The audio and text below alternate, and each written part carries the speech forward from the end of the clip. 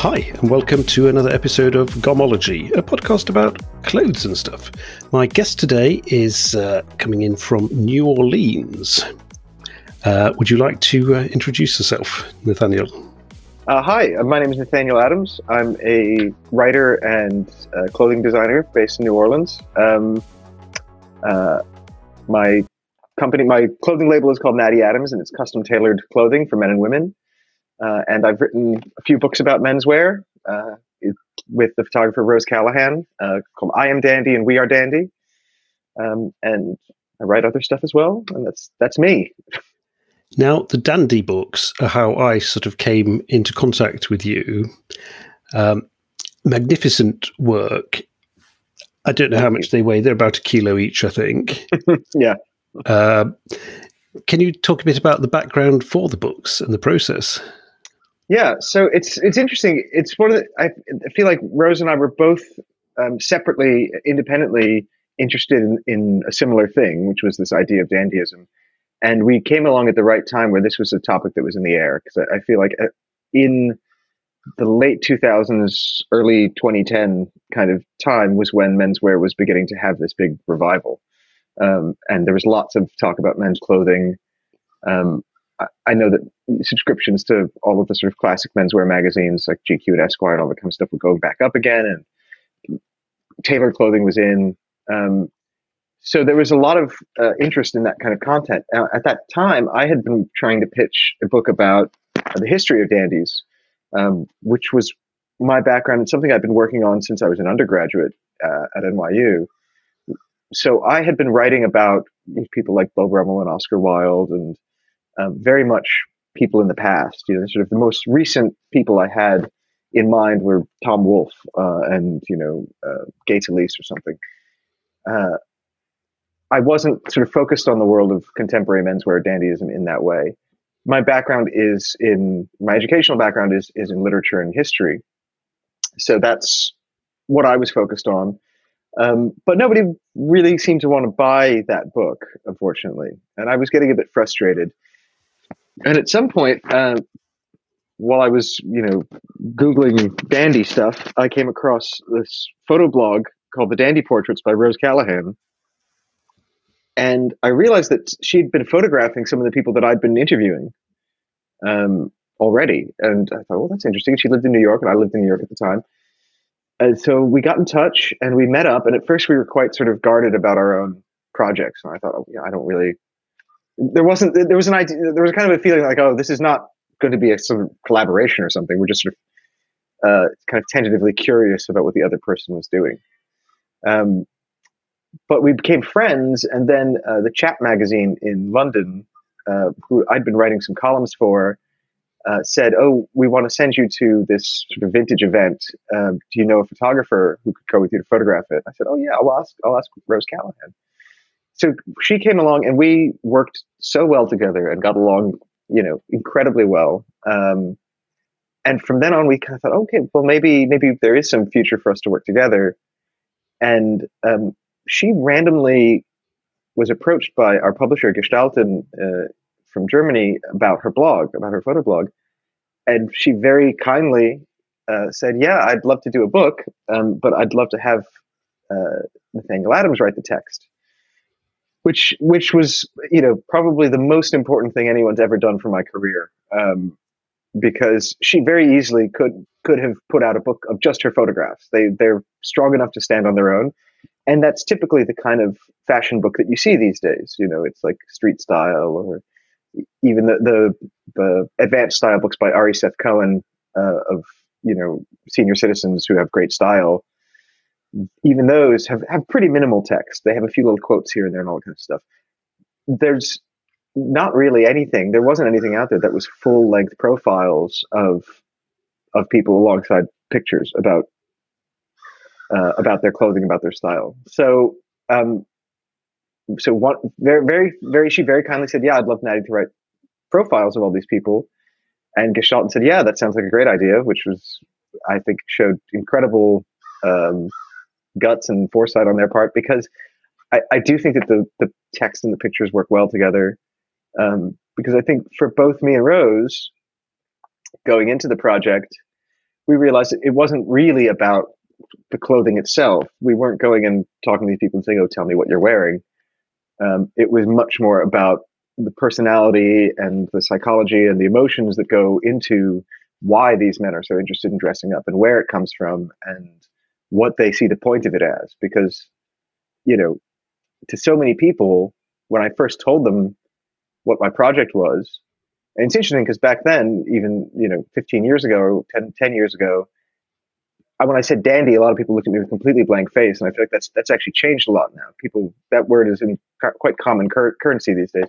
When I told people I was writing that, they were sort of like, "Why would anyone be interested in guys who spend all their time dressing up?" I said, "Well, you haven't seen these guys yet." And then when people read the profiles, and I was delighted to find out that people actually had read the profiles when we met them at book events or things, they'd come up and talk to me about the people in the book and what they learned about them. They weren't just looking at Rose's beautiful photographs. They were also interested in who the people were. Because I feel like with fashion editorial, that's where people are taking photographs of people in nice clothing, and it's meant to kind of create an image, provoke desire in a consumer or something like that. And then with street style, you get these little snapshots of kind of people looking cool on the street. But I like the idea of real people who aren't doing this who aren't necessarily doing this, as a purely commercial thing. People who love dressing up. And I always want to know what makes them tick, what got them into it, what their inspirations are. And this was an opportunity to ask them. So that's the long version of the story, I guess. Then the first book did so well that they asked us to do a second book, which was really great. I have to say that I agree totally with the need for the text or the value of the text, because I'm definitely a word person. So I'll look at the photos, make up an opinion of who this is, but then I'll enjoy the text. So if it had just been the photos, well, nice photos and all, but it would have left me wanting. And I feel like the text often surprised people or maybe undercut some of their prejudices or presuppositions about what these kind of men were. I think people assumed all kinds of things about them. Like, okay, well, these guys must be, independently wealthy. They must all be gay. They must all work in fashion. They must, they had a particular kind of idea of the type. And then you see that it's actually this huge range of people who are doing it for all kinds of different reasons and, have all these different backgrounds and stories. I think that was aside from the fact that they're all people who identify as men in the books, it is a very diverse bunch within that, umbrella. Now we'll get into actually where you found all these people afterwards, but if you were to define the idea of a dandy, how would you do that? That was always a really difficult thing, especially going into the book. I think because Rose had a very visual kind of definition where she would see someone who had a kind of eccentric flair to the way they dressed up. It was usually our first thing was that it was a man, because the idea of a well-dressed woman wasn't sort of in the contemporary world considered particularly remarkable. It was, in fact, what women were kind of told they should aspire to. Beauty products and all that kind of stuff are marketed heavily towards women. So the first thing was that this was men who had remarkable or notable style, and the idea being that they dressed up rather than dressed down or had were sportswear or streetwear people. So people who dress up, people who have a sort of okay, what I said basically just there. You can cut that part out, but. So Rose had a very kind of visual eye for like, okay, yeah, I think this person is dandy and all that. I had some more, I think, kind of intellectual criteria from my historical research that went along with it, that I thought that I kind of graded dandies in my mind based on the historical people that I'd studied. I thought, like, really true dandy is someone who is not involved in the clothing business, really, who doesn't have to dress up for any reason other than their own personal, feeling of doing it. I also had this idea that a dandy should be a witty person, that dandyism in a kind of, I think in an intellectual or academic sense, I would define simply as wit and style combined. So there's this idea that they had to have some intelligence and some reasoning about all this kind of stuff. They couldn't just be a clothes hanger. But as we went on, I mean, there are obviously people in the book who. So I think when Rose and I first started doing the first book, it was kind of like, oh, well, we know a dandy when we see one. And we're going to have to. And as we went on and photographed and interviewed all these diverse men from all these different places, all these different ages, occupations, races, cultures, we realized that, these guys are all very different from each other. Like, if you put them all in a room together, they wouldn't necessarily have a lot in common, other than that they'd all be dressed up.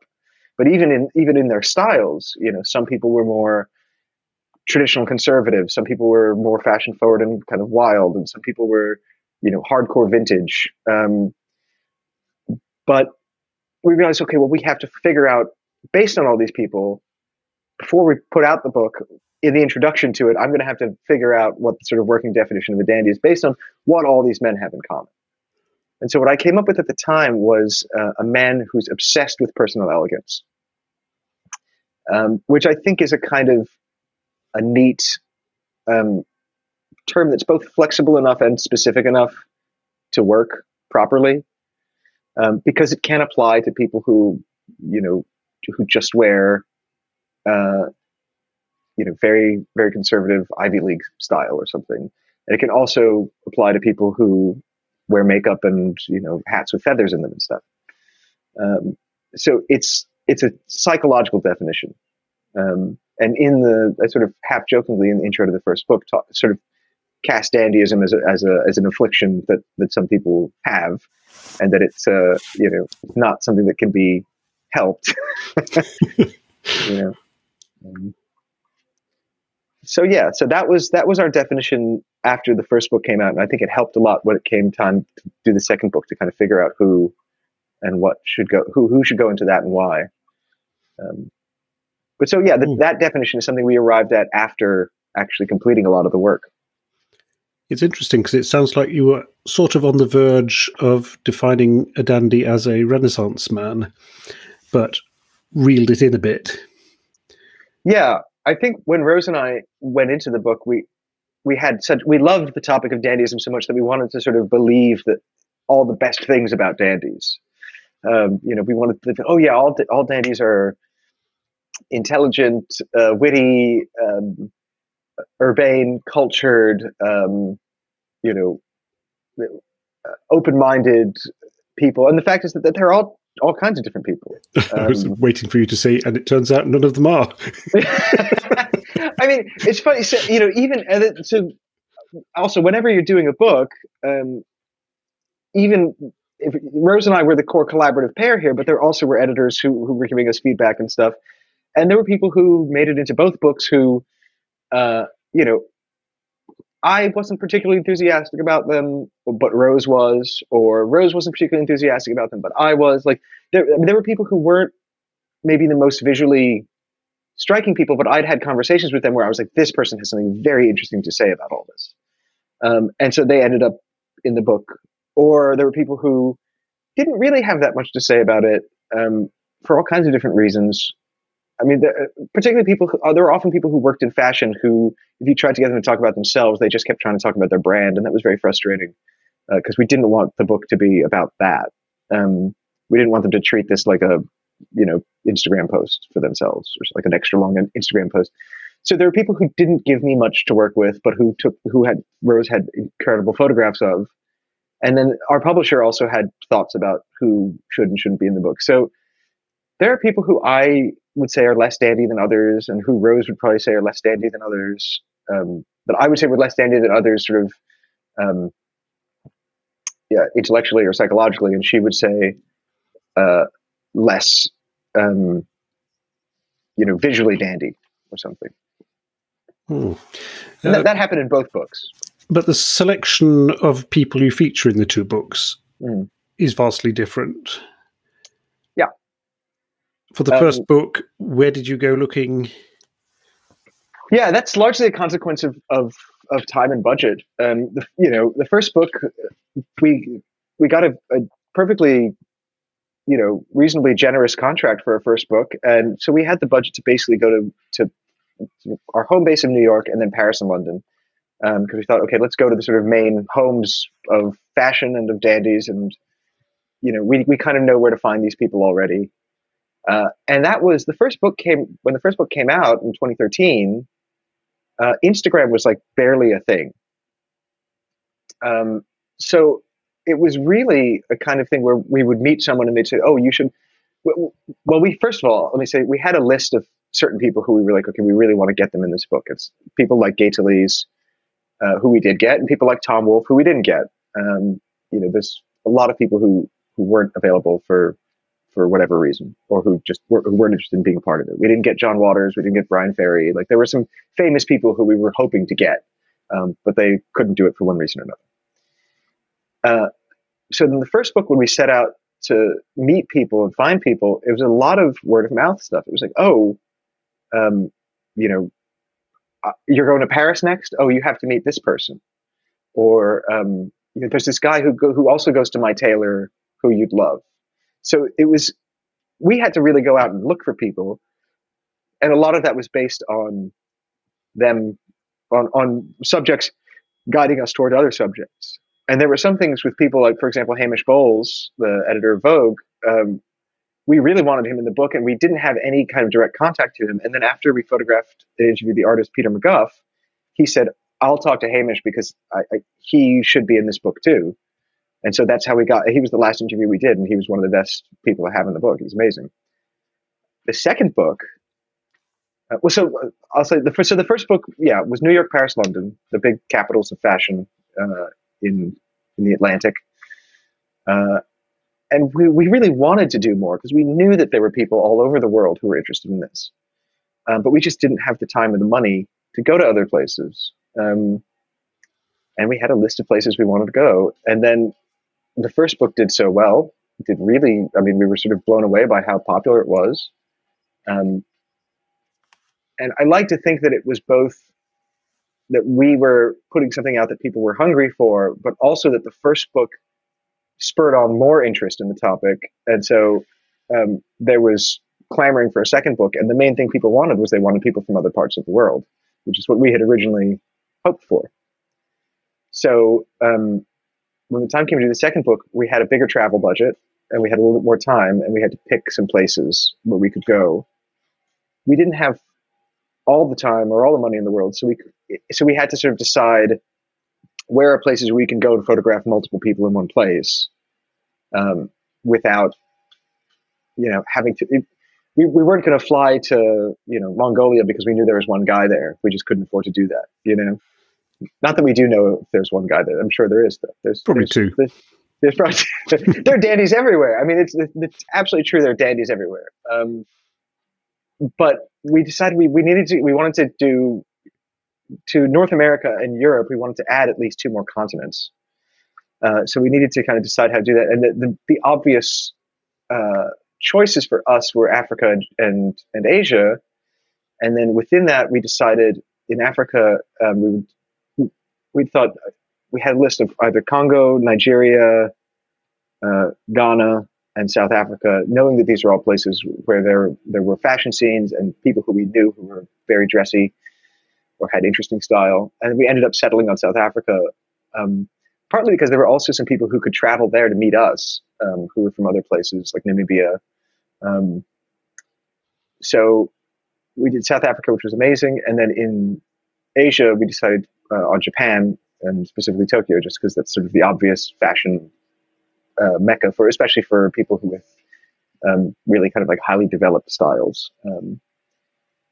So yeah, we chose those two places, and then in addition to that, we focused on other parts of Europe outside of the UK and France.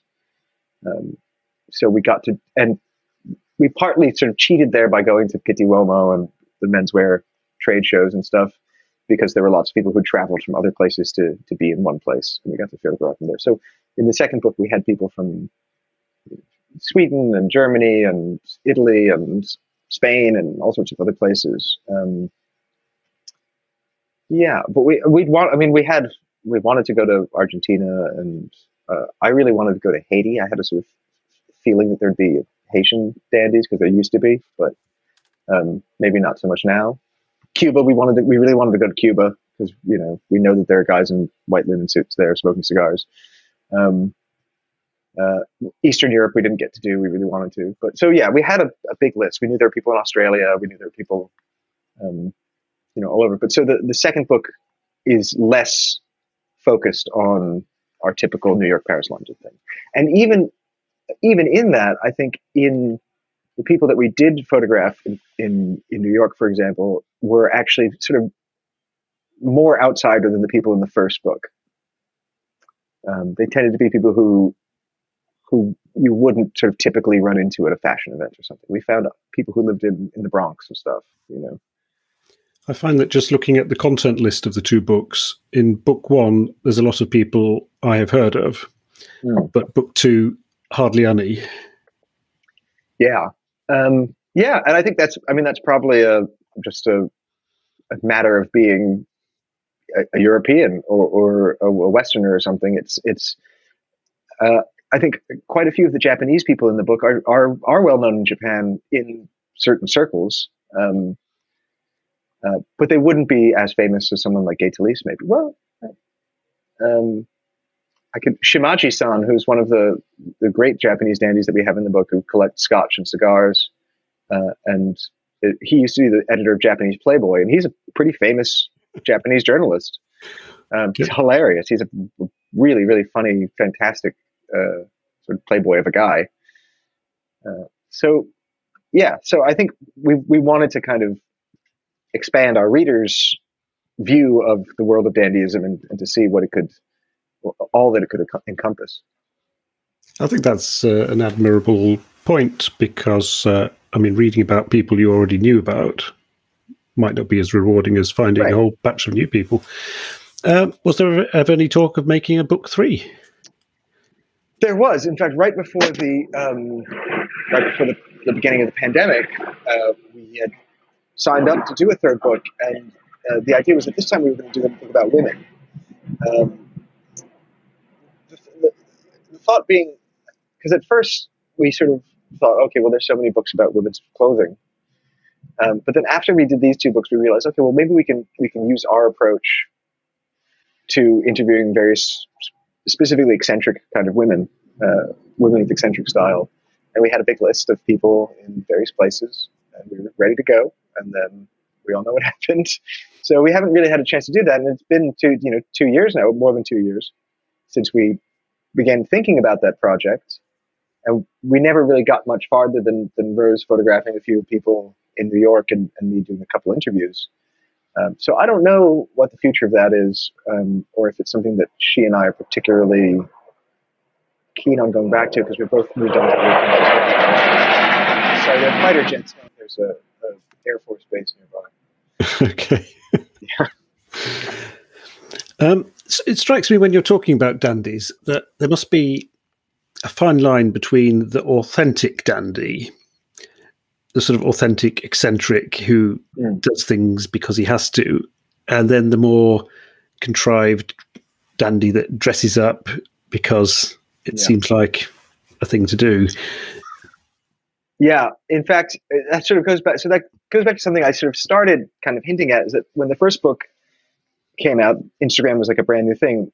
When the second book came out, Instagram was huge. It had completely blown up.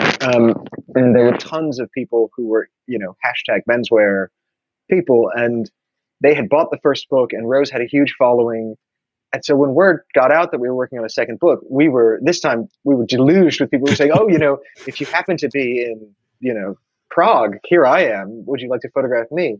And of course, we were less likely to photograph anyone who asked us, outright like that. That immediately kind of raised our suspicions. So suddenly we're living in this world of social media promotion where, like, being someone who dresses up can actually end up being a kind of lucrative career for someone. I don't know how creatively fulfilling it is as a career, but we suddenly were meeting plenty of people who all they did was dress up for Instagram, and it was like that was what they did. And among those people, there were some people who were genuinely interested in their clothing, their lives. And then there were other people who were just like, well, are they going to be doing this in 2 years? I don't know. Is this just a kind of, are they just into like the menswear craze that's happening?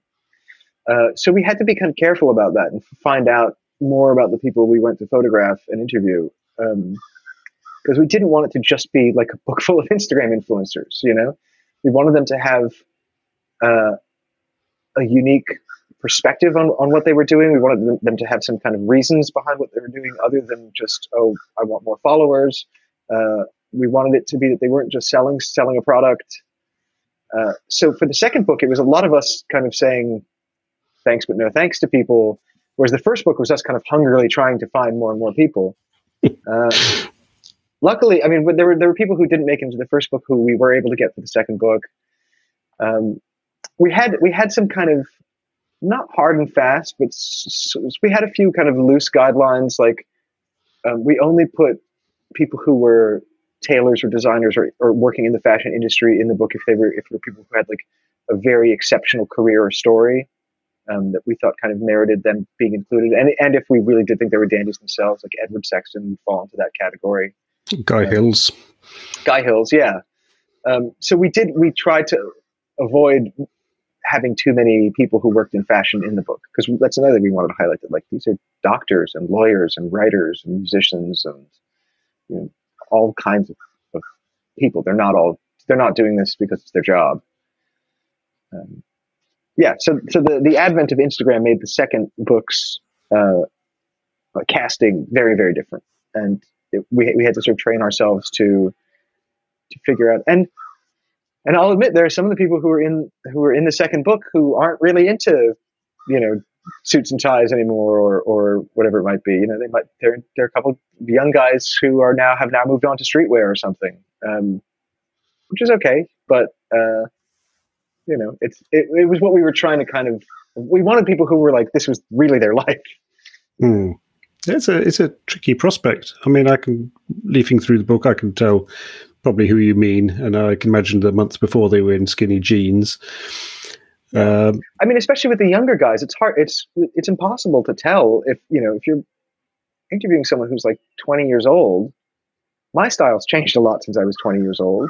I've always been into suits and dressing up and all that, but within that, it's changed a lot. So I certainly don't begrudge anyone who decided to evolve in a different direction. It's just you never do know,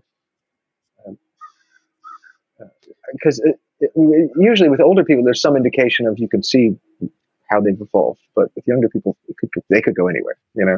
They could become nudists. I don't know. Around 2010, though, the menswear scene, the forums, etc., was kind of pretty specific. The stuff people were into, and I think it's fair to say that sort of pretty much everyone was into the same sort of stuff. But since then it has changed and evolved, and I suppose it's interesting because I think in 2010 and all that, I think the menswear online was quite aesthetically conservative and often people were very into rules and I think part of it was people were enthusiastic. They were discovering older rules about dressing, that they were sort of rediscovering things that had been kind of forgotten. And so people were excited about that. So they tended to be kind of doctrinaire as like new converts to things often are. So you'd get a lot of forums, which are just people posting photographs of other people and sort of saying, oh, look, his waistcoat's too short. Look at how floppy the shoulders on this jacket are. And which doesn't particularly interest me, but it seemed to entertain a lot of people online. Our book had very mixed responses from a lot of people who consider themselves, menswear aficionados. Definitely some of it was, I think, homophobic in nature. There were definitely people who thought, oh, this is too gay to be, even if they didn't come out and say it, I feel like there definitely was. There were some comments we got which felt like they were saying, "Oh, these flamboyant dandies are not, masculine menswear. There's quite a conservative streak, I think, in the traditional menswear world. That there's like a that I think feeds pretty easily into old-fashioned ideas about how men should act and behave and live. Unfortunately, I think that it can be quite constraining. But then we also had other people who said, "Oh, this is great. I've always been into this particular style, and seeing these men have just made me think entirely differently about how I feel about runway fashion." Or the men's style guys for a long time, I think, were quite. I think they would say like the whole "this is style, not fashion" thing became a kind of dogma for a while. That like they had a kind of disdain for fashion because it changed. Whereas they thought, well, style is something that's eternal, and it's a kind of platonic thing that there's a right way and a wrong way to do it. Whereas fashion is mere whim. So I think they kind of denigrated fashion in that way, which I think I read slightly sort of homophobic undertones in that, of being like fashion is something for gays and women, and style is something that real men are into. That could be just me analyzing it too much, but I definitely got that vibe. And we did hear from some people who said that, like, someone who owned a shop said that a client of theirs returned the book because their friends were making fun of them for having it on their coffee table. And I was like, wow. Well, that's shocking to me. That, It does sound plausible, though, that people would criticize like that, because it strikes me at the time you had the people coming up who were looking for guidance, and then you had the gatekeepers who knew all the style rules, and then you clearly had a small segment of people that were totally comfortable with themselves and just wanted to do their own thing. Yeah, and I think I talk about it a little bit in the introduction to the second book. Is I think that there's definitely a place for all these things in the world of menswear. Like, there are people who are menswear bloggers whose whole idea is, oh, let me teach you these sort of classic rules of classic menswear. And I think it's great that those people are out there so that we still know what these rules are, and we can learn about how to wear white tie in the traditional proper way. I'm glad that those people exist who are keeping that knowledge alive and teaching it to people.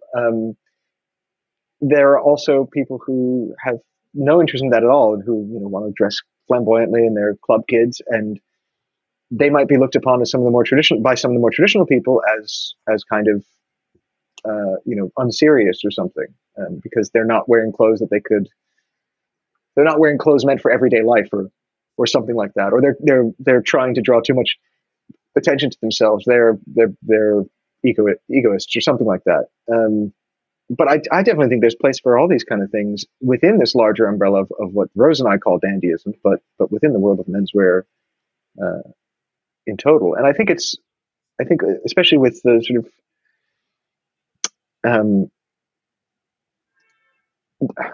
at the same time, there's also been a wider democratic interest in men's fashion in general, and you've got a lot of kind of lower end or medium range, like, custom suit companies now. So younger guys with less money can get custom suits, and they're getting interested in that kind of stuff.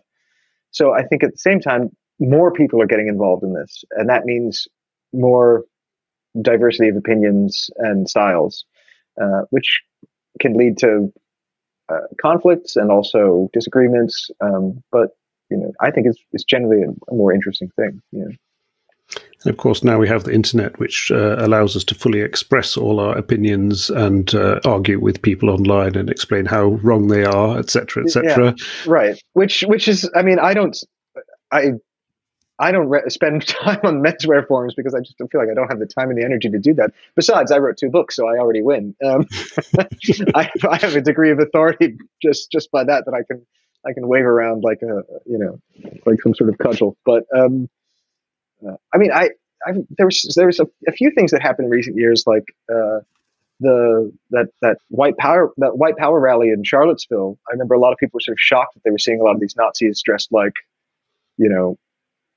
they'd come from Suit Supply or something. They'd had very neat clothes on, and they were wearing pressed khakis and blue blazers, and everyone was sort of, look at how, these aren't just a bunch of, rednecks with giant beards and camouflage anymore. And I think that was that shocked people who in a way that it didn't shock me, because I'd already seen that this world of menswear and dressing and dandyism or whatever it is, it encompasses all kinds of different things. It made perfect sense to me that there would be conservative people who decided that they're going to dress ultra sharp, so sorry, I shouldn't say conservative people. I should say radically right-wing people. Yeah, I don't think that was implausible at all, that they would be dressing better. I don't know if their mums buy their suits for them or their little blazers. I'm sure at this point they have to take up a collection, I think. Yeah. It was a shame for Fred Perry, though, that they got dragged down into it. Yeah, that was, my background in my personal style is that I used to be a punk rocker, and so I was always interested in subcultures and punks and skinheads and mods and all that kind of stuff. So I coveted Fred Perry's when I was a teenager. I thought they were just the coolest thing, and I would, save up my money to buy a Fred Perry. And so when the Proud Boys started wearing that, it was really frustrating. And I think Fred Perry responded reasonably well to it. I think they stopped selling that particular style in the US, so that it had to be custom ordered. And I think it eventually worked, because I don't think the Proud Boys really wear that anymore. They wear like yellow hats or something now. Yeah, that sounds a lot more dandy, though. Look, but this is not this is a problem that Fred Perry has had to deal with for most of its existence, just because people associate skinheads with fascism, and lots of skinheads wear Fred Perrys. So the guilt by association there has been there for them. They've surfed this wave before. Just probably never in America to this extent. Yeah. Sort of thinking back to the two books, who would you say was the most dandy of them all? That's hard to say, because again, there's so many different sort of breeds of dandy in these books. I definitely think Hamish Bowles from Vogue was one of the people who I met in the first book, where I thought, well, this guy's like the real deal dandy, in terms of, even though he does work in the world of fashion, but because he lives this very elegant jet set lifestyle as someone who travels around, and he's now the editor-in-chief of World of Interiors, and he's someone who has an encyclopedic knowledge of not just design, but art, decorative arts, architecture, ballet. He's a big patron of the ballet. So he's someone who I thought, well, this is like Cecil Beaton, or one of these kind of early 20th century English dandies, who is also an aesthete, who's very highly intelligent and very urbane and well traveled, but also incredibly stylish. So he was someone who that was definitely. I thought of him as like, oh, this is the real deal, genuine dandy. Massimiliano Moccia di Coggiola, who's the guy who's on the cover of our first book.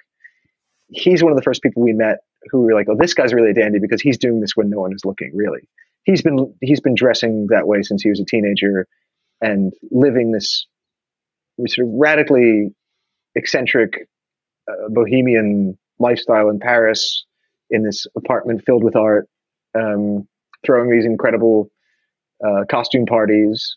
So he seemed like someone who was a real genuine dandy for its own sake and pleasure, not as a career. And in the second book, I'd say Shimaji, who I mentioned earlier in Japan, who was the former editor of Playboy. He's someone who I would consider like a real serious dandy, because again, it's just how he lives, and he's been doing it for such a long time, and there's no artifice there. This is really who the guy is. He really sits in this tiny Tokyo apartment surrounded by slippers and fountain pens and cigar wrappers, drinking scotch and living his best life. So those are three that like sort of immediately stand out. a lot of the guys in South Africa were kind of interesting because there was a definition of mods. One of the old definitions of mods back in the 60s was clean living under difficult circumstances. And I thought that applied a lot to the guys in South Africa who were, none of them were sort of incredibly poor people or something like they weren't, living in hovels or something, but they were young Black South Africans who were creating their own style in a place and that didn't necessarily make it easy for them. And I thought that was kind of a true spiritual dandyism, this idea of like, oh, well, I can't just walk down to the shops and pull out my wallet and buy whatever I want off a mannequin. I have to use some ingenuity to create my own style. And we saw a lot of that, and we've seen that all over the world, frankly. Especially, almost everyone we interviewed, they say they got their start, buying things from thrift shops and all that, because that's what teenagers can afford. But that kind of thing, I think, is the sort of spiritual core of dandyism. This kind of thing where I've got to make this happen, even if it's going to be hard to do. I noticed about 20 pages before the Vogue chap, Hamish, Nick Wooster is featured. Mm-hmm. Of course, Nick Wooster, friend of the pod. He was very much at the focal point of the explosion of menswear around 2010. Yeah, he was like the face of. He was the American face of that whole explosion, that kind of hashtag menswear world. He was the Instagram icon. And interviewing him was interesting because my questions for him were really just like, how did this happen for someone who is a buyer for department stores to suddenly become this face, this celebrity online? And he was slightly baffled, but quite pleased. And he's also an interesting person too, because he's not, we put him in the book, even though he's got a very wide range of influences and styles that he puts into. There's plenty of times where you see him wearing, a sweater and camo pants and sneakers, which is not what I would typically call a dandy look. But we thought it was important to have him in that first book because he'd become such an icon of the world of menswear. I think his story does fuel a lot of the hopes and dreams of people hoping to be discovered. The way he stepped out of the hotel back in 2010, was taken a photo of, it was uploaded, and poof, Nick Wooster, menswear god. Yeah, and I think that's, you can kind of trace back to that and a few other things like the sartorialist making street style such a huge thing, or Tommy Tan from GQ. And suddenly you had all these people who were like, oh, I need to go to Pitti Uomo and get photographed in my outfits, which is very easy to make fun of. And I think I probably do make fun of it a little bit in the book, because it can seem like such a pointless aspiration. But then when you meet, for example, the guys from South Africa, and you realize like, oh, for them, this is a huge deal that they're going to Florence and they might get photographed and put in international GQ. Like, that's a big deal for them. That's recognition beyond the confines of Johannesburg or South Africa or the continent. So it was I think like this explosion of like online social media menswear attention, as kind of as easy as it is to sort of mock the self, promotion of it all. And the lust for more followers and all that kind of stuff, which I think everyone, it's a temptation to anyone. There are people who genuinely, I think, are talented and interesting people who are getting recognition they wouldn't have otherwise. There are probably still people who are toiling in obscurity and who are doing great things as well. I'm totally in two minds about the entire Pitti thing. On the one hand, I'd love to go there just the once, just to see what it's all about. I mean, on the other hand, it's such a hot pot of narcissism and peacockry that it's just, please, no. I mean, it's so funny because, we've been there twice, and I've been to Pitti Uomo twice, and I've been to a Star Trek convention once, and the similarities are striking. I mean, really, it's like a lot of people who have one very specific common interest all getting together. So it is like a big family reunion. There's lots of fun, and there's different kind of cliques and people. It's nice to run into people who you've only met online before. You get to go and look at a lot of nice new clothing, all that kind of stuff. But also, you do see people conspicuously smoking cigarettes and drinking cappuccino, trying to look nonchalant for the photographers and all that kind of stuff. And that's kind of funny. It's a sort of sport, or it is like nature watching, to watch the peacocks, Do you think the interest in it has waned a little now, disregarding the effects of pandemics and so forth? But has it been sort of going a bit off? Yes, I think that definitely the interest in like pure tailored menswear and in kind of pure classic style has, I think, diluted a little bit, and there's more interest now in a wider variety of styles among young guys. I think that the interest in clothing has remained for men, which wasn't. I think that a few things in the past decade or 2 decades, I guess, have made it okay for men to care about clothing again. Part of it was this menswear style. I think part of it is the mainstreaming of gay culture and this idea that it's not, there's no shame in dressing up, and there's no shame in just as there's no shame in being gay, there's no shame in being a dressy man. So I think that interest in clothing, I think, is kind of here to stay for a larger proportion of the population than was the case 20 years ago, of the male population, that is. I also think, but I do think that the kind of like fascination, that petit homme fascination has waned a little bit as kind of natural ebb and flow of things. I do think, having said that, I think, I know you said disregarding the pandemic, but I think the pandemic has actually had a few unexpected effects on all this kind of stuff. On the one hand, everyone said, oh yeah, everyone's going to be just wearing sweatpants from now on because they're not leaving their house, they're not going to the office, that kind of thing. The fact is, people weren't particularly dressing up to go to the office anymore. That's not why people dress up these days. And what I've seen now is I've definitely seen people who might have been more timid in the past are being a bit more maybe flamboyant or maybe adventurous in their style. I'm seeing a lot of my clients or other people's clients, just people on the street. Teenagers seem a lot more stylish than they did when I was in school. I don't know why that is, but I mean, when I see teenagers now, you guys look so much cooler than my friends and I did back then. Like, they seem to really have their stuff together. I think that's probably also partly an effect of the internet, and just the idea that you have kind of multi trends at once, and it's not just one particular style dictated by the glossy magazines anymore, and by the designers from above. There's been a democratization of style, and with that, there's been a kind of a great, I think, flourishing of diverse styles.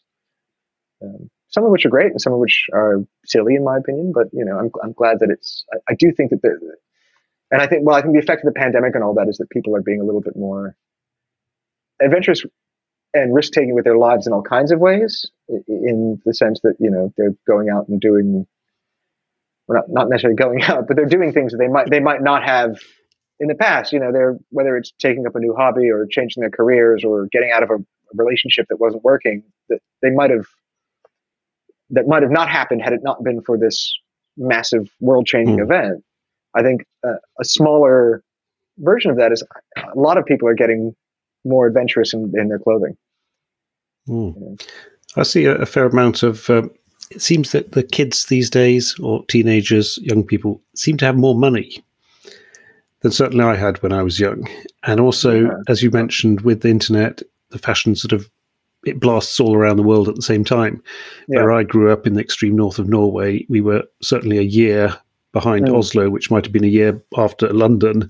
Right. So unless you were traveling and sort of got good stuff way before everyone else, when no one would understand how cool it was until a year after. Nowadays, I mean, kids are signing up to be drawn in lotteries to be allowed to buy the new sneakers or whatever, buying and reselling all these high-end brands. And they just seem totally clued in. Yeah, that's true. I mean, I definitely appreciate what you say there. Even growing up in New York, um, when I was younger, when I was a teenager, my interest wasn't primarily in fashion. It was in subcultures, like I mentioned earlier. So for me, it was like coveting very kind of specific things, like Dr. Martin boots or Fred Perry's, or I don't know, Ben Sherman sweaters or something. Um, but even then, I had to, like, if I wanted something special, I had to save up for it. And the way I learned about clothes, just like the way I learned about music, was a very it was a very kind of long term process. I couldn't just look up on the internet easily. The way I used to find out about bands was I would go to a show and I'd look at someone's leather jacket and I'd say, "Oh, look, they like the Dead Kennedys. Maybe I'd like these other bands that are on their jacket." And then I'd go to the record store and listen to the record, and if I liked it, I'd buy the record. Yeah. And now, you've got an algorithm to tell you that. And so maybe, there might be a kind of similar thing happening with style. I feel like, in fact, Rose and I have talked about this. I've talked about this with a lot of other people, that one of the effects of the internet might be that it's easier for people to kind of instantly grab onto a style. And it's easier for people to kind of instantly experiment and cast off or keep what they like. Whereas in the past, developing a style was a much more gradual kind of thing. And it wasn't the kind of thing where I could look up online, what's the precise, perfect way that a mod would dress, whereas I had like old books that I'd had to find and stuff about mods and what they wore, or watch old movies or something. I was talking to Matthias Lössl in Germany a few weeks back about subcultures, and I think we postulated that the subcultures weren't there to such an extent these days. Yeah, definitely not. So would you be wanting to dress up as a mod or a rude boy or whatever? Right. Because they're not really around. Yeah, I definitely think that, I think subcultures are and should be primarily a young person's game. I find it weird when I meet someone who's like a 55-year-old punk. I also feel like you can often meet people and kind of tell quite off the bat, oh, you look like you might have been into this scene or something, or after a little bit of conversation you might find that out about them. But it's definitely, I think subcultures are great when it's young people doing them. But of course, even then, it was kind of silly for me as a teenager in the 90s and to be dressing as like a mod from the 60s. Like that was kind of in New York of all places. That was already a kind of weird revivalist thing to be doing. I wasn't like creating my own subculture, but when I was a kid, there were goths and ravers and hardcore kids and skaters and all this kind of stuff. And now I think definitely, it's got to be because of the internet. I can't imagine what else it would be. There isn't that kind of tribalism that I see among teenagers these days in terms of like youth subculture. Because I remember being very like, we don't hang out with ravers, or we don't hang out with the goths. And I think there's pros and cons to that kind of youth tribalism. It does give you a kind of sense of belonging and having a clique and all that, which is both good and bad. But it's interesting. I don't see young, rude boys walking around, or I couldn't even imagine what was the last subculture that popped up. I don't really know. The only emo perhaps. Emo was one.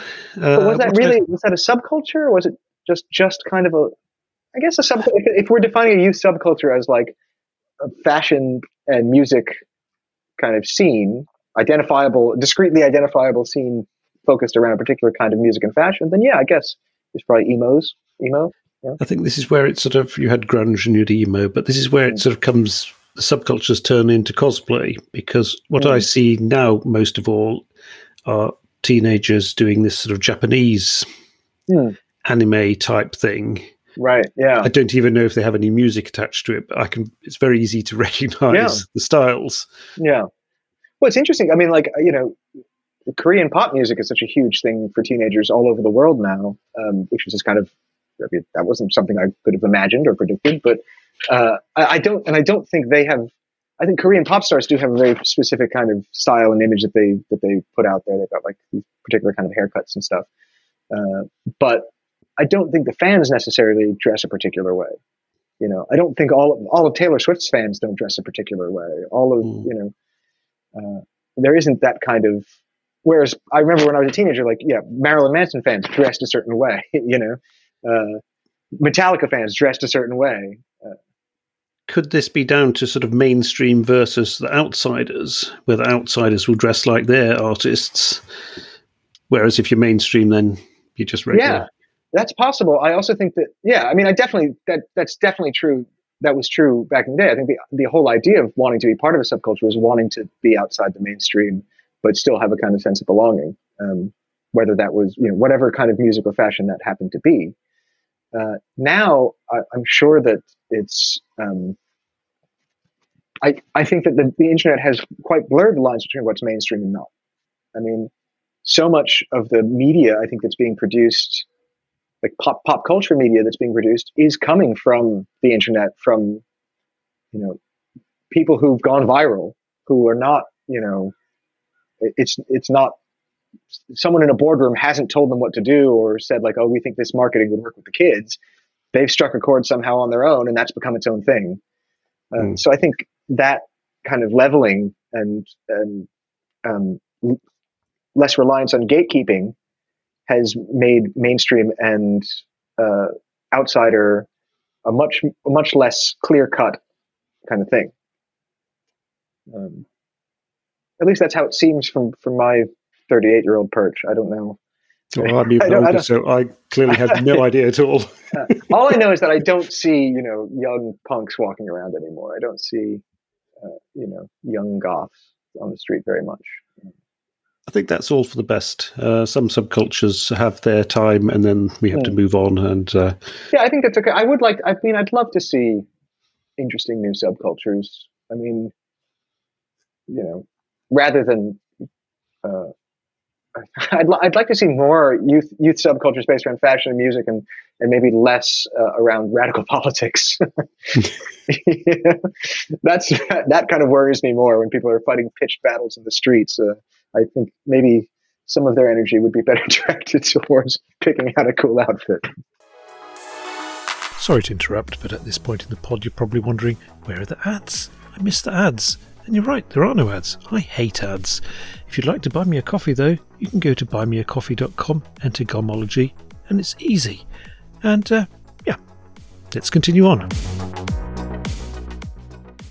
I wanted to ask you about, there are a number of sort of style icons from the past that keep popping up.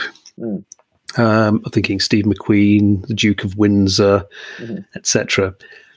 Many of these are totally sort of worshipped, and endless old photos of them will be dragged out because Steve McQueen looks so good in his white T-shirt and so forth, and Duke of Windsor in his outfits. I read a blog post by Tony Sylvester, incidentally, also in the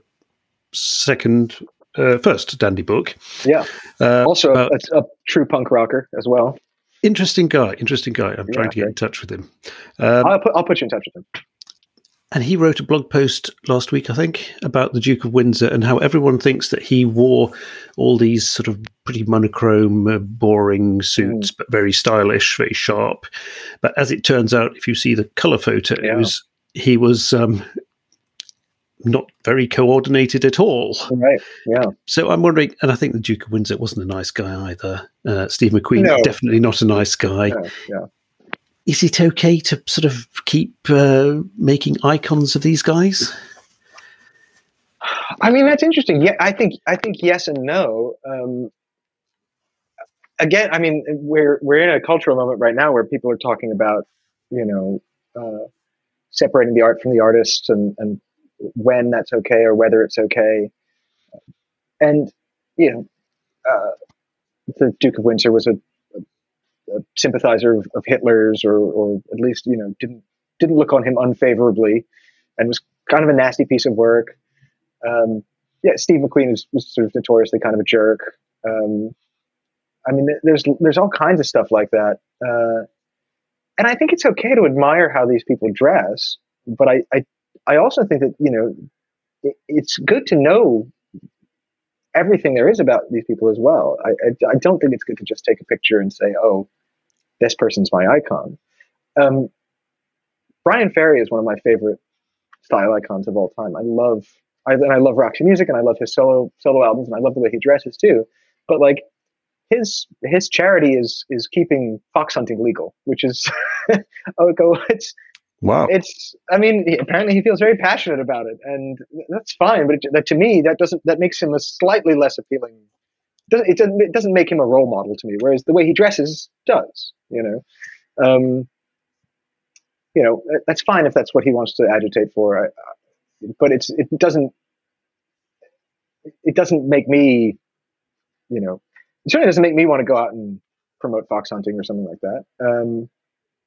So I do think that there are kind of, like, I know we talked a little bit earlier about sort of the alt-right and their kind of menswear presence, which has definitely been true.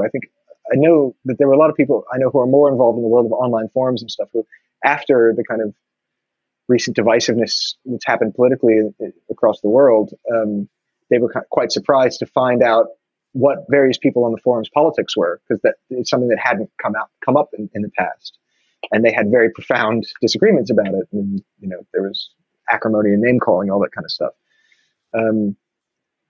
But I think with these style icons, I think it's perfectly okay to admire their clothing and all that. Gabriele D'Annunzio, the sort of Italian poet and dandy, was one of Mussolini's great inspirations politically. But it's definitely worth a look at his closet, and it's interesting to read biographies about him. He's a fascinating guy, but he had some pretty vicious ideas about how the world should be run. Right. So yeah, I think that I think you can separate the clothing from the man. I don't think that's a problem, but I think people should know about who these people are, how they live, and I have absolutely no interest at all in soccer, but I did notice that David Beckham, who is generally regarded as something of a hot dude and style icon, had been paid to promote the football championships in Qatar recently, which did seem like a pretty poor move. Right. Yeah, there's all kinds of stuff. I mean, it's interesting. It's interesting who gets blamed for it and who doesn't. There's a lot of, maybe it was always the case, but I think especially now in the world of social media and stuff, there's a lot of attention paid to to symbolic things like a spokesperson, or like someone's name being attached to a building, or or a statue to someone being existing in the public square. There's a lot of attention paid to symbols and visual representation and things like that. And there's a debate to be had on how, on the merits and benefits of paying attention to that versus finding other ways to address problems. I mean, I don't know if, I don't, whether David Beckham promotes Qatar or not,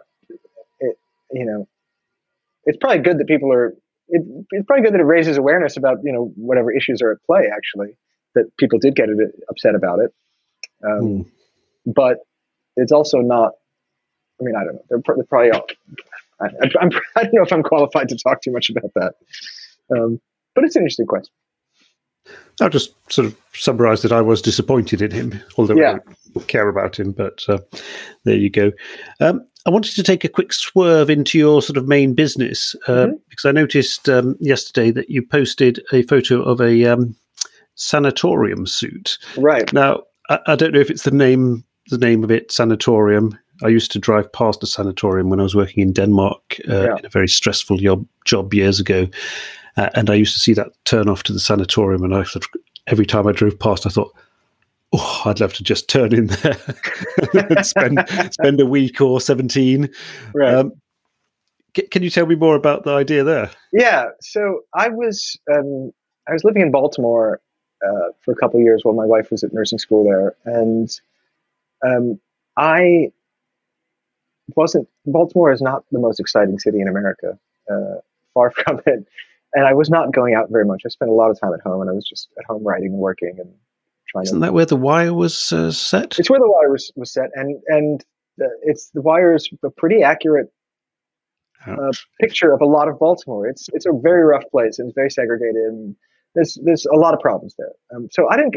It's hard to. The other thing, it's just kind of hard to meet people in that city, especially if you're interested in fashion or kind of. I guess like arts and culture in general. It's not a very social city in the same way that say New Orleans or New York is. So I was staying at home a lot. I wanted a kind of casual suit that I could wear around the house or something. And I happened upon a photograph of a French soldier from the First World War who was recovering from being gassed at some place with mountain air or something, or whatever they prescribed people with poisoned lungs back then. And he was wearing this kind of belted jacket, it was top stitched and had patch pockets, and it looked very cool. It was very soft construction, and I was like, "Oh, that looks great." I was like, "I'd like to make a suit that's got pockets big enough for a Penguin paperback, and a shawl lapel and a belt that I can lounge around the house in." And so what ended up emerging was something that's kind of like a cross between pajamas and a suit in some ways. And I did a little monogram on the breast pocket, which is not something I typically do on the suit. And I enjoyed it, and I thought it was kind of a fun thing, but it wasn't something that I thought anybody else was really going to want. And the name, so I looked into it because there's sanitarium and sanatorium. Oh. And I forget which is which. One of them is a place where people go to dry out from too much booze. And one of them, and I know in some places it's like a euphemism for a mental institution. But it's one of them specifically means a place where people go to detox from drinking drugs. And the other one is a place where people go who have tuberculosis, or that's what it used to be. It used to be a place where people with TB would go. My grandfather went to a sanitarium or sanatorium in New Mexico back in 1920 or something when he had tuberculosis.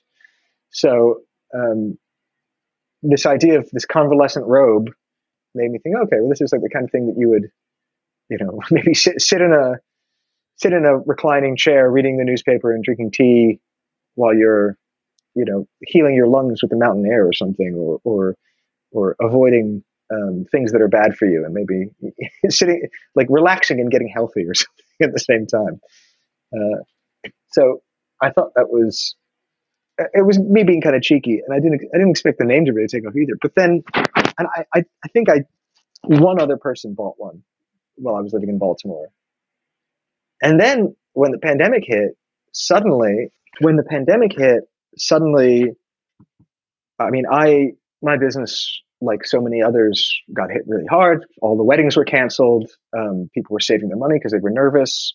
People were not out for a custom suit, Gradually, as people kind of started assessing things and living with it more and that kind of stuff, I started getting orders, and I got quite a few orders for the sanitarium suits because people wanted these like belted things that they could wear around the house and still feel kind of chic. So it became sort of surprisingly popular because of the unusual circumstances we were in. I quite like it. You get sort of strange looks if you wear it out on the street, but I quite like to wear it when I have guests over and stuff. I think I'm sure you could style it in such a way that it would maybe fall a little bit too much into the Hugh Hefner territory. Ascot and pipe and slippers and all that. But it's been popular, and I really love it. It's also nice. It's particularly nice on like holidays and stuff. You can just stuff yourself and then belt your suit and not have to worry about buttons. I love wearing it on like Christmas morning and just sitting around and lounging in it. It's the one I made was soft brushed flannel too, so that was quite pleasant. Sounds almost like in pajamas. It is definitely. It's like it's borderline. The inspirations, I think, are that convalescent robe that I saw, pajamas. I have a vintage Yves Saint Laurent velvet smoking jacket from the 70s that's got completely unconstructed, and that's belted, and that also was like a very big inspiration. So it's like smoking jacket, pajamas. Like someone compared it to a karate gi, which I thought was also kind of accurate because it's a sort of double-breasted thing that ties in the front.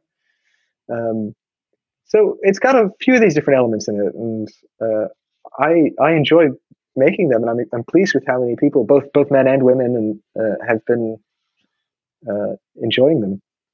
It sort of also tallies a bit with the kimono, which appears to have had a massive comeback in recent years. Yeah, that's right. Yeah, absolutely. That's a very good point. And I hadn't sort of thought of that, but yeah, definitely. I think a lot of, especially vintage kind of sleepwear and loungewear has made a bit of a comeback. I know there's a vintage store near me that sort of specializes in, like, they've got one of their main racks is all like vintage kimonos and slip dresses and robes and old lingerie and stuff.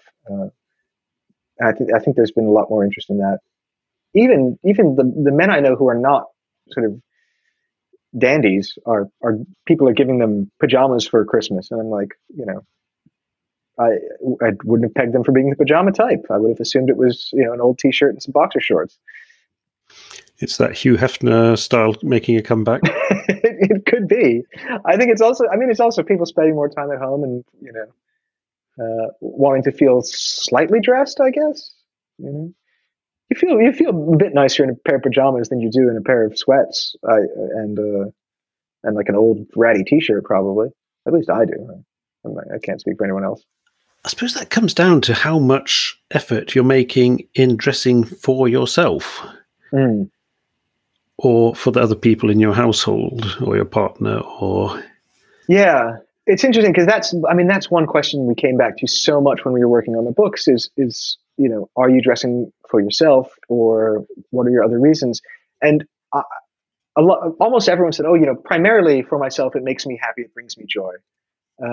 There were some people who had a sort of idea that they were on a kind of civilizing mission, that like, I'm trying to encourage people to be more formal or elegant, or trying to make the world look prettier or something like that, which is fine. It's a bit grandiose. But then there also, I was really glad because there were some people who pointed out that, like, Kamau Hostin, who's the last person in the second book, and he's one of these people where Rose didn't get photographs of him in a lot of different outfits, and so the publisher had wanted to kind of was like, we want to give him a short profile, and I said, I had one of the most interesting interviews with him. Please, please, please let me put the text I want in there. And they went for it. And he talks about how for him style was because he was too shy to meet girls. So for him, it was very much like he needed something that would get him out of his shell, and maybe people would talk to him or notice him because he was too shy to talk to them or do something else. And I think that's a perfectly reasonable way to dress. A reason to dress. I also think, now both social media and the fact that people are spending so much time at home during the pandemic means that the lines between dressing for yourself and dressing for others is also kind of blurred, because I'm wearing, a pink corduroy suit and a cricket jumper in my home. You're the only person I'm going to see this afternoon. So, but at the same time, I take pictures of myself sometimes at home to show off suits and promote my business, and that goes out there, so people do see what I wear at home. And I think a lot of my clients I know, they dress up at home now more than they used to, because it feels like, I think for people who maybe people who don't have to go into the office anymore, this at least feels like, okay, I'm getting down to work or something. I find I dress up because my rack of clothes is making me a bit I'm lost for words now, but it's giving me a bad conscience because I've got all these clothes and if I don't use them, why are they hanging there? So I have to put on something, And if I have put on something, then I might as well take a photo of it. But really, sweatpants and a t-shirt would have been sufficient that day. Right. I had a sort of similar thing happen here. We had a big hurricane this summer, and followed immediately by a heat wave. And we'd evacuated for about a week and a half, and there was no power. So there was no air conditioning in the apartment or anything while we were gone. So the apartment became incredibly humid, and a lot of my winter wardrobe got mold because we were gone for a week and a half, and it was 100 degrees Fahrenheit out with incredible humidity, and our apartment just became this like hot box kind of thing. And so all of these like thick wools and tweeds and stuff, it wasn't thankfully most of it wasn't irreparable. I had to throw away a couple pairs of shoes and like a hat or two, but most of it was the kind of thing where you brush it and take it to the cleaner and it was fine. But yeah, it was, and partly just living in New Orleans, I don't get a chance to wear my winter wardrobe very much. So all the stuff that I had in New York and Baltimore stays in the closet. It doesn't go into the rotation as much as I'd like. Right. I have mentioned a few times before this business you mentioned now about dressing for yourself or dressing for others. It was interesting to hear people who feel they have this sort of messiah complex where they have to go out and change people's mind about clothes. I find that most people rarely notice what you're wearing unless you're very, very noticeable. Right. Yeah. So unless you are dressing for your own pleasure, you're not really going to change people's minds. Yeah, that's true. I will say, I do think, one of the nice things about the books is that we did have a lot of people come up to us and say, oh, I was always this kind of dresser, and some like these people in here, these specific people kind of encouraged me to try out these new things, which I feel like is kind of the best you could hope for, is that maybe people's horizons will be a little bit expanded about what they like, what they can try, what they might be comfortable with or uncomfortable with. So that's good. But that's sort of like, when I hear that, I feel like, oh, that's a very nice result of this book. And that might be a sort of, I think that's kind of the best that's the best you should hope for from promoting fashion or style, really. Like the idea of going around being like, oh, everyone should dress more like me or oh, the world's too casual now, I'm gonna stick it to the man by I'm gonna show them all how to dress. You just have a little leaflet with your new rules for dressing. And yeah, that seems very, very weird to me. And I can sort of, I admire the kind of confrontational nature of some people's style, because I know for a fact that there are plenty of men in the book, especially the ones who are more flamboyant, especially a lot of the gay men who, their style was a reaction to prejudice. And even I remember being a punk and all that kind of stuff, and having people who didn't dress like me call me names on the street because of how I was dressed and stuff. It also, so much of it depends on where you are. When in New York, it's funny because everyone kind of pretends they don't notice how you're dressed.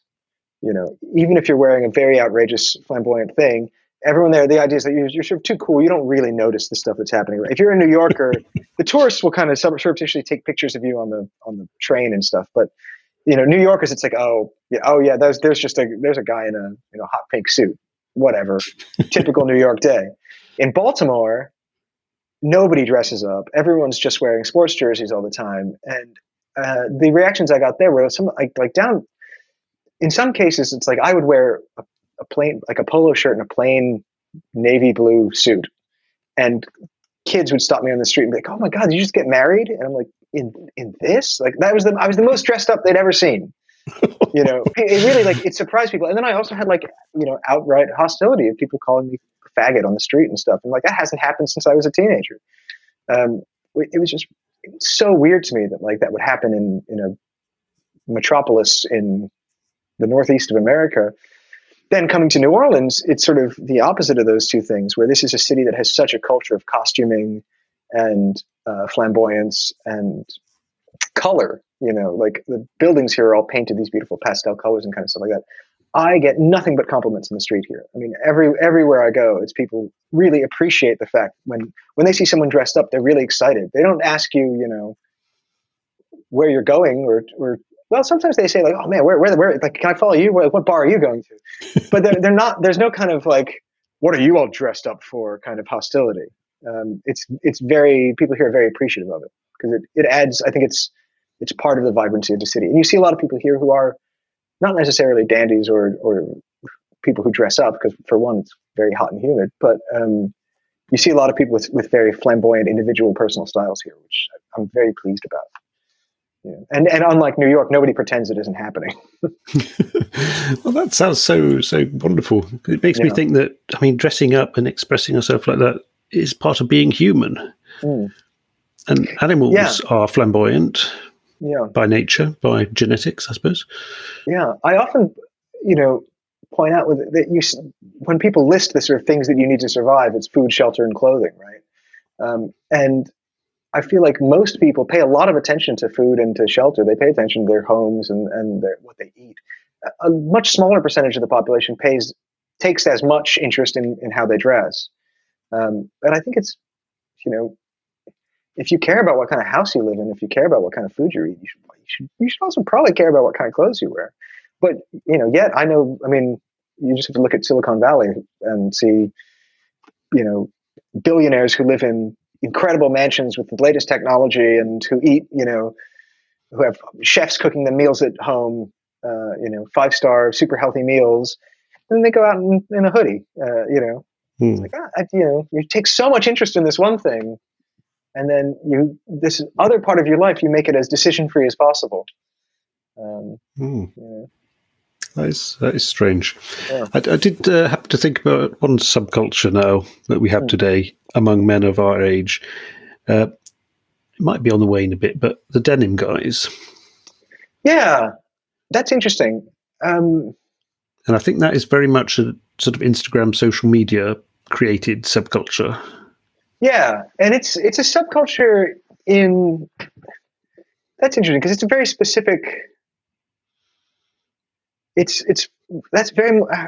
interesting because it's not something that would spring to mind when I think of like youth subcultures. It's not focused around a particular genre of music or, but it's a particular interest. It's a very specific and very intense interest in one particular thing. I guess you could say. I mean, you also have that. Is that any different from watch fanatics? I don't know.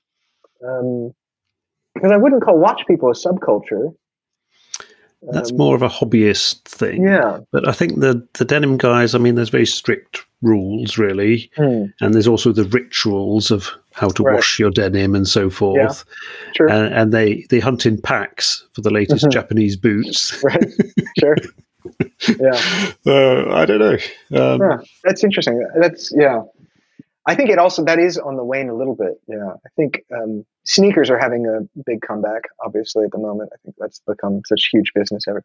You can say that's a subculture, sneakerheads, the people who are obsessed with the latest sneakers and who have, a pair for every, they buy a new pair each week or whatever. Yeah. It strikes me that the men's fashion trends now, you've got sort of normcore, Gorp, and then you've got the sort of, it must be the absolute opposite of dandyism when you're wearing Arc'teryx and all these sort of clothes which not only lack colour but also any sort of styling, really. Yeah. Yeah, I always think it's funny when I see what sort of the targeted ads on Instagram try to show me. Because I don't get the sense they know me that. I mean, sometimes there's something like it'd be like a cool pair of Chelsea boots. I'm like, hey, that is the kind of thing I would wear. But I got sent something the other day that was like a knitwear company that everything was in tones of gray and beige and brown. There was not a single splash of color in there. And I sort of wondered what about my feed or algorithm or internet use is telling this brand that I'm their consumer. But yeah, there is a kind of. One of the things I asked everybody I interviewed for both the books, or nearly everybody, was if everybody else dressed like you, would you dress differently than you do now? If everyone else had the same style as you. And there are some people who are like, oh, I would love it if everyone dressed up. That would be such a wonderful. Wouldn't it be a great world if we walked out and everyone was dressed up and looking snappy? And I can understand where that urge comes from. But there were also a lot of people who were like, I'd have to immediately change my style. I'd have to do the opposite. The whole point of this is that I don't look like everybody else. I think I'm probably somewhere in between those two things.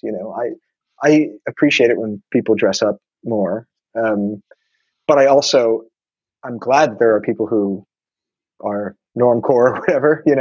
I'm glad that not everyone's a dandy. I felt that would be insufferable, and I wouldn't feel quite as excited about it. I think if it was the normal thing to do, if it was the regular thing, it wouldn't be special in the same way. I suspect the second answer was the more honest one for the true dandies. I think the second answer was the more honest one, but also I think the first answer was like I think that came from people who didn't really give it a lot of thought. I think it came a lot from people who are into vintage clothes. They said that a lot because I think they looked at old photographs and saw everyone's in a suit and a tie and a dress and a bonnet, and they thought, oh, doesn't everyone look so neat and tidy? And also it's like, well, first of all, they probably dressed up for that photograph. They were wearing the best they had. Yeah, they didn't exactly. Have, didn't have many clothes back then. Yeah. So, yeah.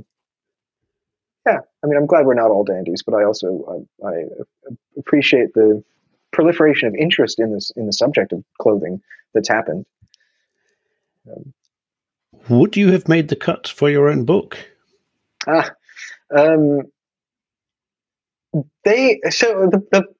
The publisher floated that in the first book and said, like, oh, are you going to be in it as well?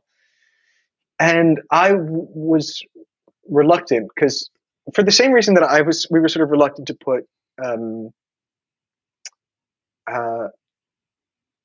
what's it called? Like designers and tailors in the book, because we didn't just want people selling products. It felt like my voice is throughout the book, and I have the whole introduction to like share my opinions with people. And there are pictures of me and Rose, sort of candid pictures of us at work in the introduction.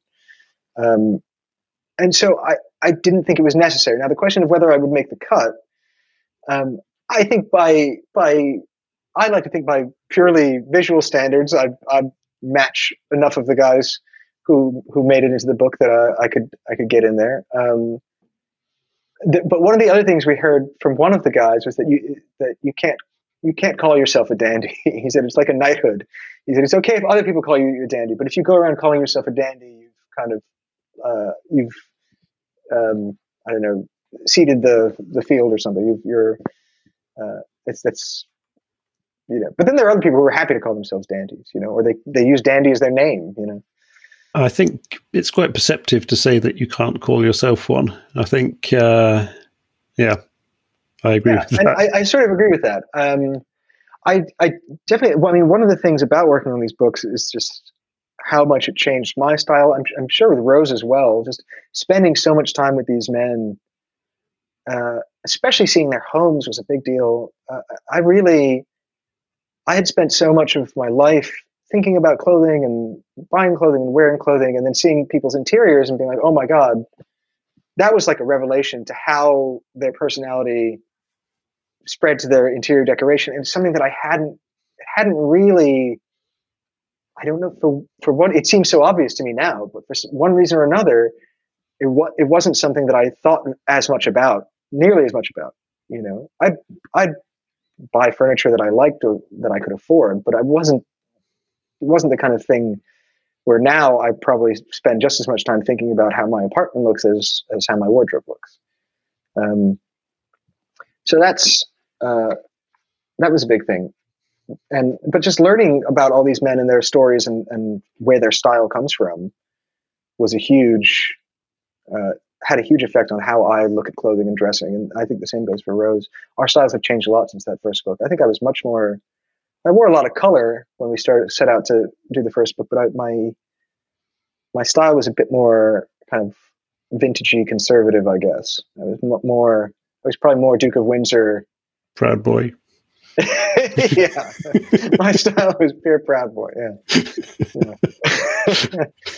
Yeah. Interesting, though, what you say about their apartments, because that tells me that they're spending a lot of time not only on their clothes, but they also have enough time to spend on their surroundings, which brings me to something that me and my wife have been discussing recently, we realised that when buying something new, it was always in our minds that it would be sold on at some point. So we weren't really buying it for ourselves, but for the next owner. Yeah. And that goes for cars, houses, furniture, whatever. And it's quite a strange mindset not to actually be buying it for yourself. That's really interesting.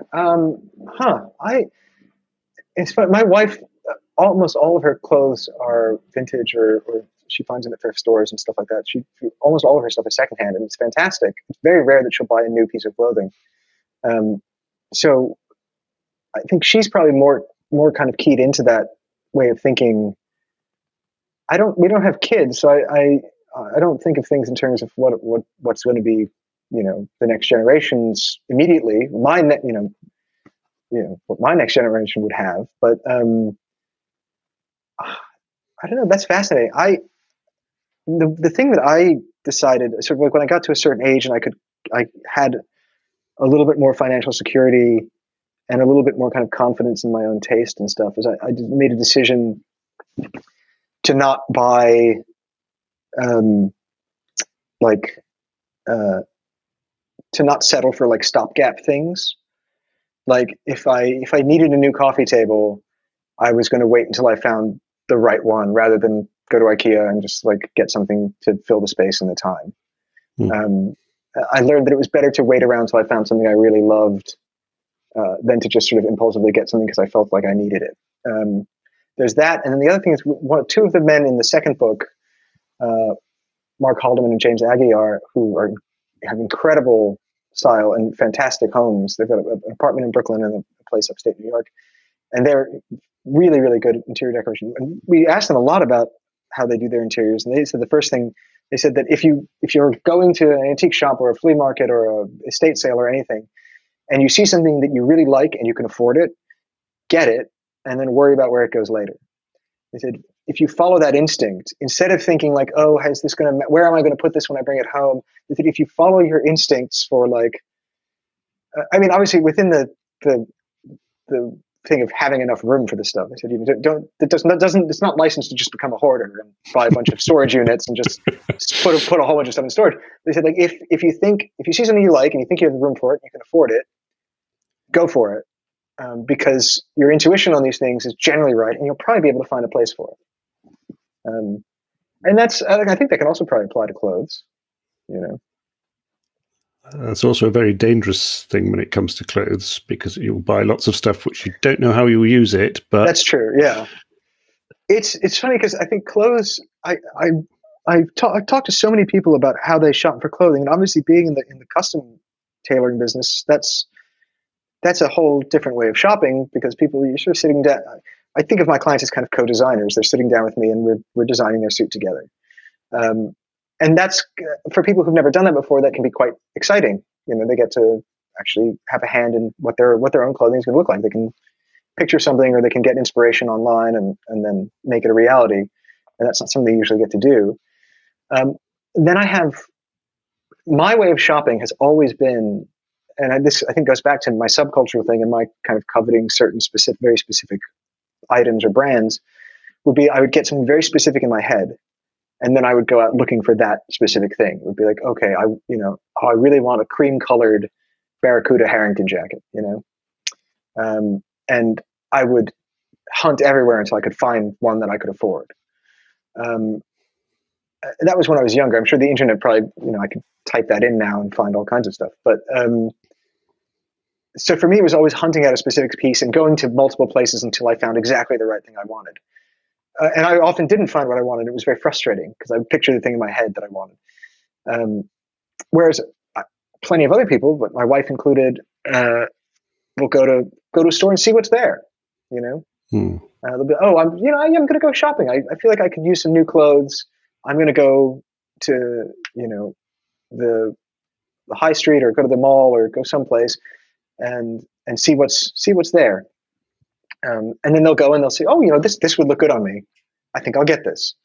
It's never how I thought about it, which is, it's very nice now that I can design all my own clothing, because I don't have to worry about not finding it. I think part of this also goes to how I think there also might be a sort of gender difference there, because part of it goes to how things in general are sold to men and women in very different ways. Whereas when the way things are marketed to men, it's very often using facts and figures and numbers and statistics, whereas things are marketed much more to women in just terms of the final image. It's wear this dress and look beautiful. Whereas with men's stuff, it's like, oh, this watch has this many, it's this many carats and this many complications and all this kind of stuff, or this car has this much horsepower. You never see a woman go into a dress shop and say, what's the thread count on this, right? Whereas you've got guys will come to me and they'll ask me about the thread count. I have to then explain to them that the thread count is one of many things.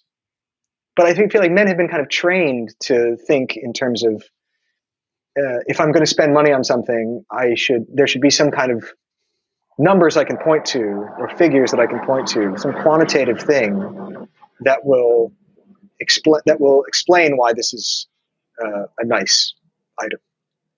Men just have to know. That's why we would never ask for directions. Yeah, exactly. Yeah, and I think the idea of connoisseurship is something that is kind of been a way that things have marketed to men. This idea that you can be an expert, you can show off a little bit. You can say like, oh, you like this watch? Like, let me tell you a little bit about it. Maybe it gives you license to mansplain, perhaps. And be an insufferable bore at parties by telling people. This is funny. This is one of the things that my friend Kamau, who's as mentioned, who's the last guy in the second book, in his interview, he also talked a lot about going to menswear events and being in a room full of guys all talking about the stitching on the shoulder of their jacket, and him just being bored out of his mind, even though he loves clothing. But that's not what he was interested. He said and I think there's a quote in there that's something like, cool suit, what did you do in it? And I think that's a great way of thinking about it. It's you can fetishize the object as much as you want and dig deep into its construction and all that kind of stuff. And there's plenty of people who that's the joy they get out of it.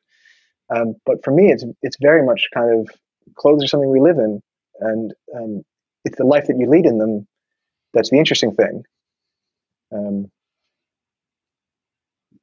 Yeah, and if you're going to pay so much attention to the clothes that you wear, you should try to live a life that's worthy of those clothes, I think. Whatever that might be for you.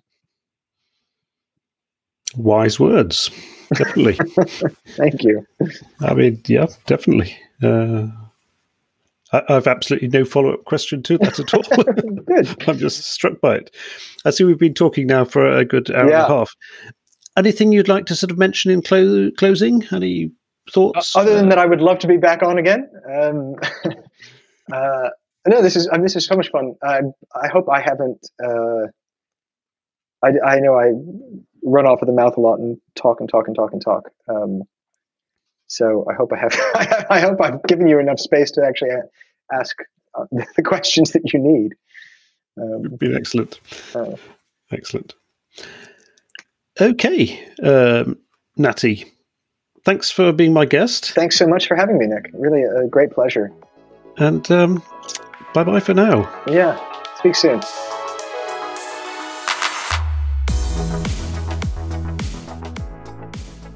And that was all for this week's episode of Garmology. Thank you to Nathaniel Adams for being my guest this week. You can find him on the web as nattyadams.com or on Instagram as nattyadams. If you'd like to get in touch to suggest new guests, give me some comments or feedback, send me an email at welldresseddad@gmail.com. If you'd like to support the pod, you can buy me a coffee at buymeacoffee.com/garmology. There's a link in the bio as well here. If you'd like to find my blog, welldresseddad.com, follow me on Instagram at, predictably, welldresseddad. So, until next week, bye-bye.